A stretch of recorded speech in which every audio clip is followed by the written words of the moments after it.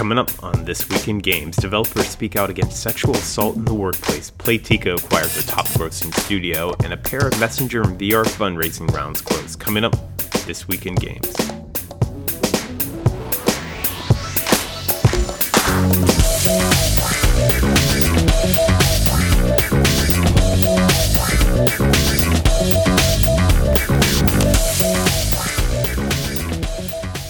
It's that time of the week for your video game industry news rundown. I'm your host, Eric McConnell, and this week was filled with a lot of expression and reflection. I mean, the main story this week isn't something I enjoy covering, and unfortunately it's something that comes up in the game industry maybe more often than other entertainment and media industries. Maybe we're more reflective, maybe we're more outspoken. I don't know, maybe I don't pay enough attention to music, movies, television, but it's definitely something that us as an industry, we have to look kind of like back in the mirror at ourselves and, you know, really change the zeitgeist of what game studios are. And so I'll kick off the main story this week, and that is a large number of developers have come forward to speak out against sexual assault in the workplace. On Monday, Natalie Lawhead, a developer at Tetragon Games, came forward to describe a long history of one of the game industry's biggest composers, worked on a number of high-profile AAA games, and is probably best known for being the composer on Elder Scrolls V Skyrim. So the post is on Lawhead's personal website, and it's extremely long, and it kind of details a mentor-mentee relationship that turned into alleged sexual abuse, alleged rape, and further career bullying by the composer. It also heavily describes her terrible experience contracting as a game developer and getting pushed around by Interdimensional Interactive CEO, who is like best friends with the composer that is accused of all these horrible acts. The CEO is best friends with that composer, and she has a lot of emails and messages pertaining to the latter about getting bullied around by a contract developer, and those are absolutely undeniable and very unprofessional. So that post went wild, got spread all the way around the internet. You know, I saw it on Monday. After that post, another person came forward to speak about the same composer in question, vocalist Arielle Brighton, for which she described a very kind of similar tone of what this composer said and did, and a sequence of events very similar to Lawhead's, along with the composer allegedly sending her a video of himself masturbating. Brighton said that she met other artists and other vocalists that have also received the same or similar video of the composer. So the composer in question has both denied both allegations, and after that, more developers kind of came forward with stories of their own abuse and sexual assault. So Adelaide Gardner wrote an account of a tools programmer at Splash Damage who allegedly assaulted her. Narrative designer Meg Janth made multiple accusations against Weather Factory and Fell Better Games founder, for which other developers actually came out and reiterated those claims, both reiterating Meg's story, and I was also coming forward with very similar claims to what she had documented. The marketing director at Alchemy Labs, Autumn Rose Taylor, accused one of the Oculus co-founders of touching her inappropriate when she was testing the Oculus VR's equipment. This alleged assault happened in a hotel room. She had the VR equipment on her face, and he started touching her inappropriately, and she documents that. However, no story was more kind of impactful than Depression Quest developer Zoe Quinn's story of Alec Holaka. So Quinn accused Alec Holaka, who is best known as the co-creator of Night in the Woods, which was the winner of the IGF 2018 Seamus McNally Grand Prize Award, which I think is the number one award at the IGF. Quinn accused Holaka of sexual assault and emotional abuse that took place when she visited him on a trip to Winnipeg. So the story kind of is like Zoe Quinn was low on funds. She went to visit him with the intention and kind of documented that he intended to pay for her trip home. And then what kind of happened was a bit of a hostage situations, and it started with what she alleges is emotional abuse And then he further kind of just like took it from there, and things just kept getting worse. So two developers that worked extremely close with Halaka came out in support of Quinn, and surprisingly, it's the co-creator of Night in the Woods, Scott Benson and Matt Thorson. The co-creator of Night in the Woods, Scott Benson, and then also Matt Thorson, who worked with Halaka on Towerfall Ascension. So both kind of state that they knew Halaka super well, and they believe the accusations and stories, even though they weren't there, because what Quinn describes is exactly what their experience with Halaka was, and they could see exactly what she says happening pretty much word for word verbatim. So following Quinn's allegations, the rest of the Night in the Woods team cut ties with Halaka and canceled the game they're currently working on.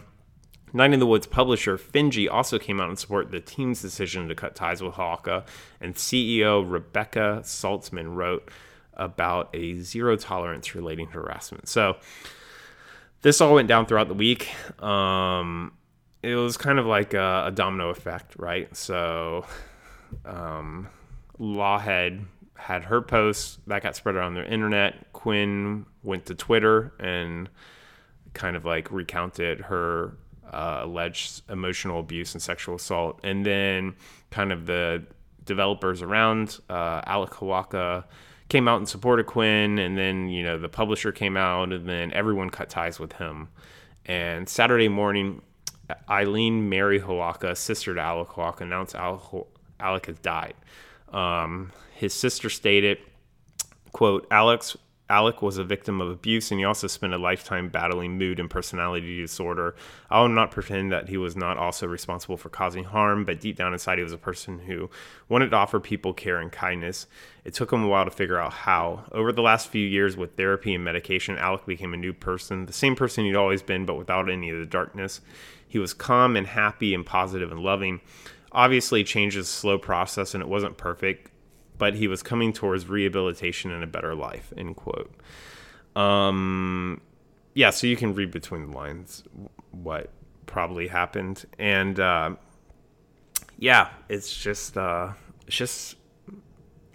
really, really depressing, because, no one would wish any of this on anyone. And I didn't want to say any of the names of the accusations. I'd done that before earlier. I've been recording this podcast for over a year and a half. And, I was very quick to just kind of blurt out accusations that spewed up online without any real due diligence or follow-up. Or, there was one time where I spewed out an accusation, and then it ended up not being true.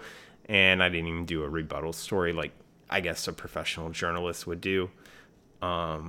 So I didn't want to say any names of the accusation of the people accused of these heinous acts, except for Alec Halaka, who had further news in the week. So, and I want to call out, it's not that I don't believe any of the accusers, right? And I do believe them, and I do believe people have the right to share their stories, and I think all the power to them. I am not the judge or jury, and, I guess I would like to see a more formal complaint before I call out famous people in the industry.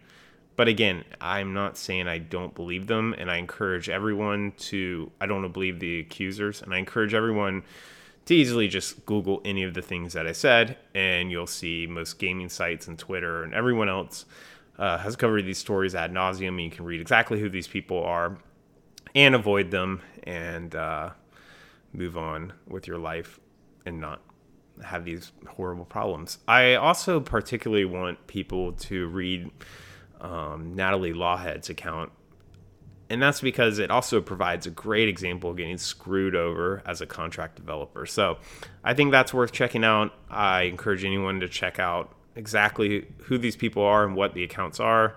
And I 100% encourage everyone to avoid anyone who has accusations like this floating around. I worked in, environments that I knew were pretty bad when I was going into them. And they ended up being exactly what the environment was accused of being and more. So, again, I don't deny any of these. I just don't want to badmouth anyone. And yeah, it's just really terrible. It's just a terrible thing in the industry. And I wish this on no one. And I'm glad people are bringing this to the forefront and talking about their experience. All right. So there was some business news this week. I'll cover that really fast. And then we'll move on. So first up, Warner Brothers Interactive opens a new San Diego studio. So Carlsbad in North County, San Diego will be the location for the new Warner Brothers Interactive studio.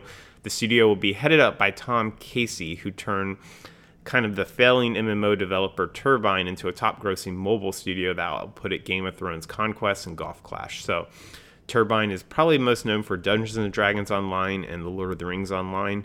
Neither of which really caught on fire after their first year of release. And yeah, he turned it around. They're outputting top grossing. Like, I think Game of Thrones Conquest darts in and out of top 10 grossing on iOS and Android. The San Diego studio will focus on free-to-play games for smart devices. I'm assuming smart devices means mobile phones, I guess. I don't think they're making stuff for Amazon and Google's virtual assistants. Yeah, pretty interesting. You know, there's a lot of studios. I just came from Zynga San Diego, so I know that area pretty well. There's Redemption Games, there's Zynga San Diego, there's High Moon Studios, Rockstar San Diego, Psyonix. Who else? There's a few other studios out there. The Bartleby, whatever, detective agency, the one that was run by that one kind of famous developer that just got shut down. That was in the San Diego area. There's also Trion. I don't know if Trion's still up and running. There's a Sony studio down there. So there's a lot of game developers, surprisingly, in the San Diego area.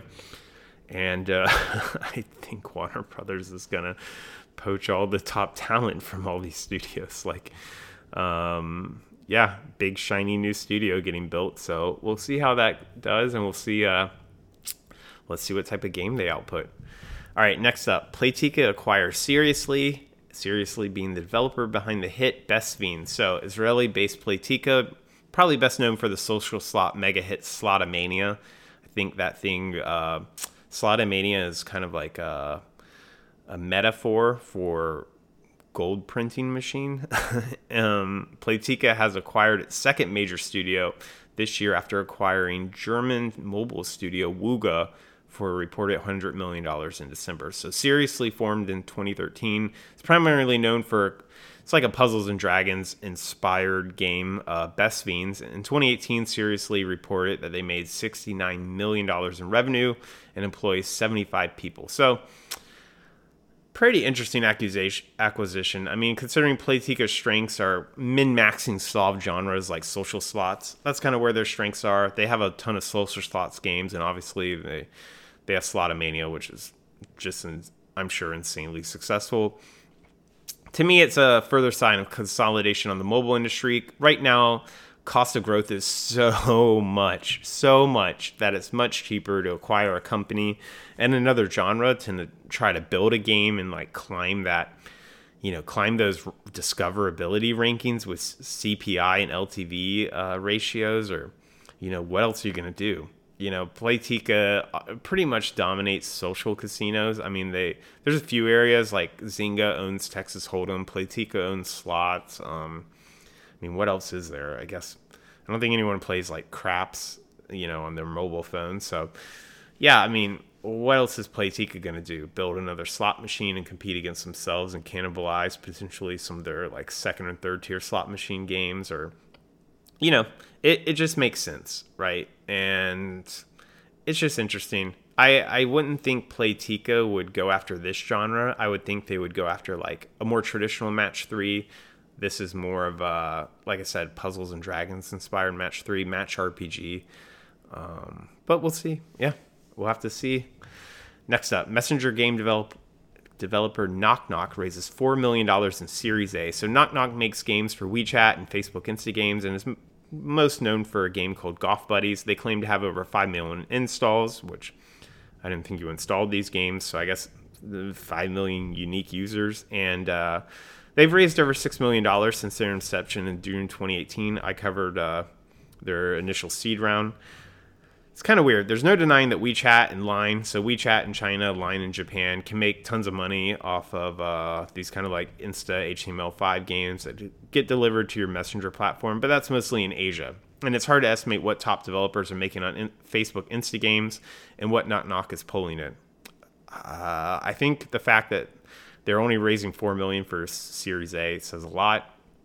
But Facebook is pulling Insta games back to the Big Blue app and off of Messenger, so that should unlock a lot of discovery, virality, other options, ways of targeting users by developers. So we'll have to see where that kind of goes. I don't know where these Insta games go. They could really lazy load Insta games, and you could probably get them up to like pretty crisp 3D graphics. Right now, they just look like Flash games a lot of times. Yeah, and with cloud gaming, it's another one where it's like, how are Insta games they're already kind of like a second tier market. How are these Insta games going to change when cloud gaming comes in? If cloud gaming kind of takes over mobile like it wants to with 5G technology, and then mobile gets designated as second tier, what does that leave these games? There's a lot of problems to solve. It's a very interesting field, though, because I still think one thing these Insta games, like WeChat, Line, Facebook, all these things, they unlock the social graph and unlock kind of like social play. Even Snap games, I forgot about them. Sorry, Snap. They unlock social play way better than anything else, right? So you have to connect. Yeah, on like mobile, you have to sign in with Facebook, and Facebook's not going to give you all the social graph to discover people, and you really have to go and find people, and a lot of them have their own like matchmaking services. But if it's built into these social networks, that's where the power is. It's just like, where do these messenger games go? So it's pretty interesting. We'll have to see what Knock Knock does. I mean, they're really the biggest thing outside of like Game Closure, who doesn't really raise money, so they don't pop up on this show. But Knock Knock's kind of like the only person going around raising money for this platform. So we'll have to keep an eye on them. All right. Last up, Playful, developer behind VR's hit title Lucky's Tale, secures $23 million in funding. Wow. So Playful is a VR developer that started in 2015 and raised $25 million to make their Oculus bundled VR game Lucky's Tale. So Lucky's Tale was bundled with some of the earlier versions of the Oculus Rift. Recently, Playful has taken Lucky's Tale to non-VR platforms like Xbox One and will soon launch on the Nintendo Switch. So interesting strategy for VR companies. I mean, like, if you're going into VR right now, you're not going into VR for money. I think everyone kind of knows VR is X years away from making money. Now, what you tell your investors, we're 2 years away, and then in reality, what you tell in the studio, we're 10 years away. These VR companies are great, and they're making great content. They just have to wait for the market to catch up. So it's an interesting strategy for VR companies. Make your VR first game, right? And then just support your studio and give a longer tail to your revenue, port the game to the other platforms how it's appropriate, like take away features, make sure it makes sense where like you're not looking around, you're using the right joystick to look around and so on. However, it's just like, it's crazy because with the shuttering of entire VR platforms, entire VR publishers, entire VR studios, I can't say VR is where I'm putting my money down. And so it's pretty impressive that Playful was able to raise $23 million. And I'm curious to see what they kind of said and what that $23 million is going to go for. So we'll have to keep an eye out there as well. All right, that's it. That's it for This Week in Games. I'm Merritt McConnell. This is our Labor Day special. I know I'm late, but hey, it's a 3-day weekend. And yeah, I'll be back next week to break down all the video game industry news for everyone. So until then, take care and bye.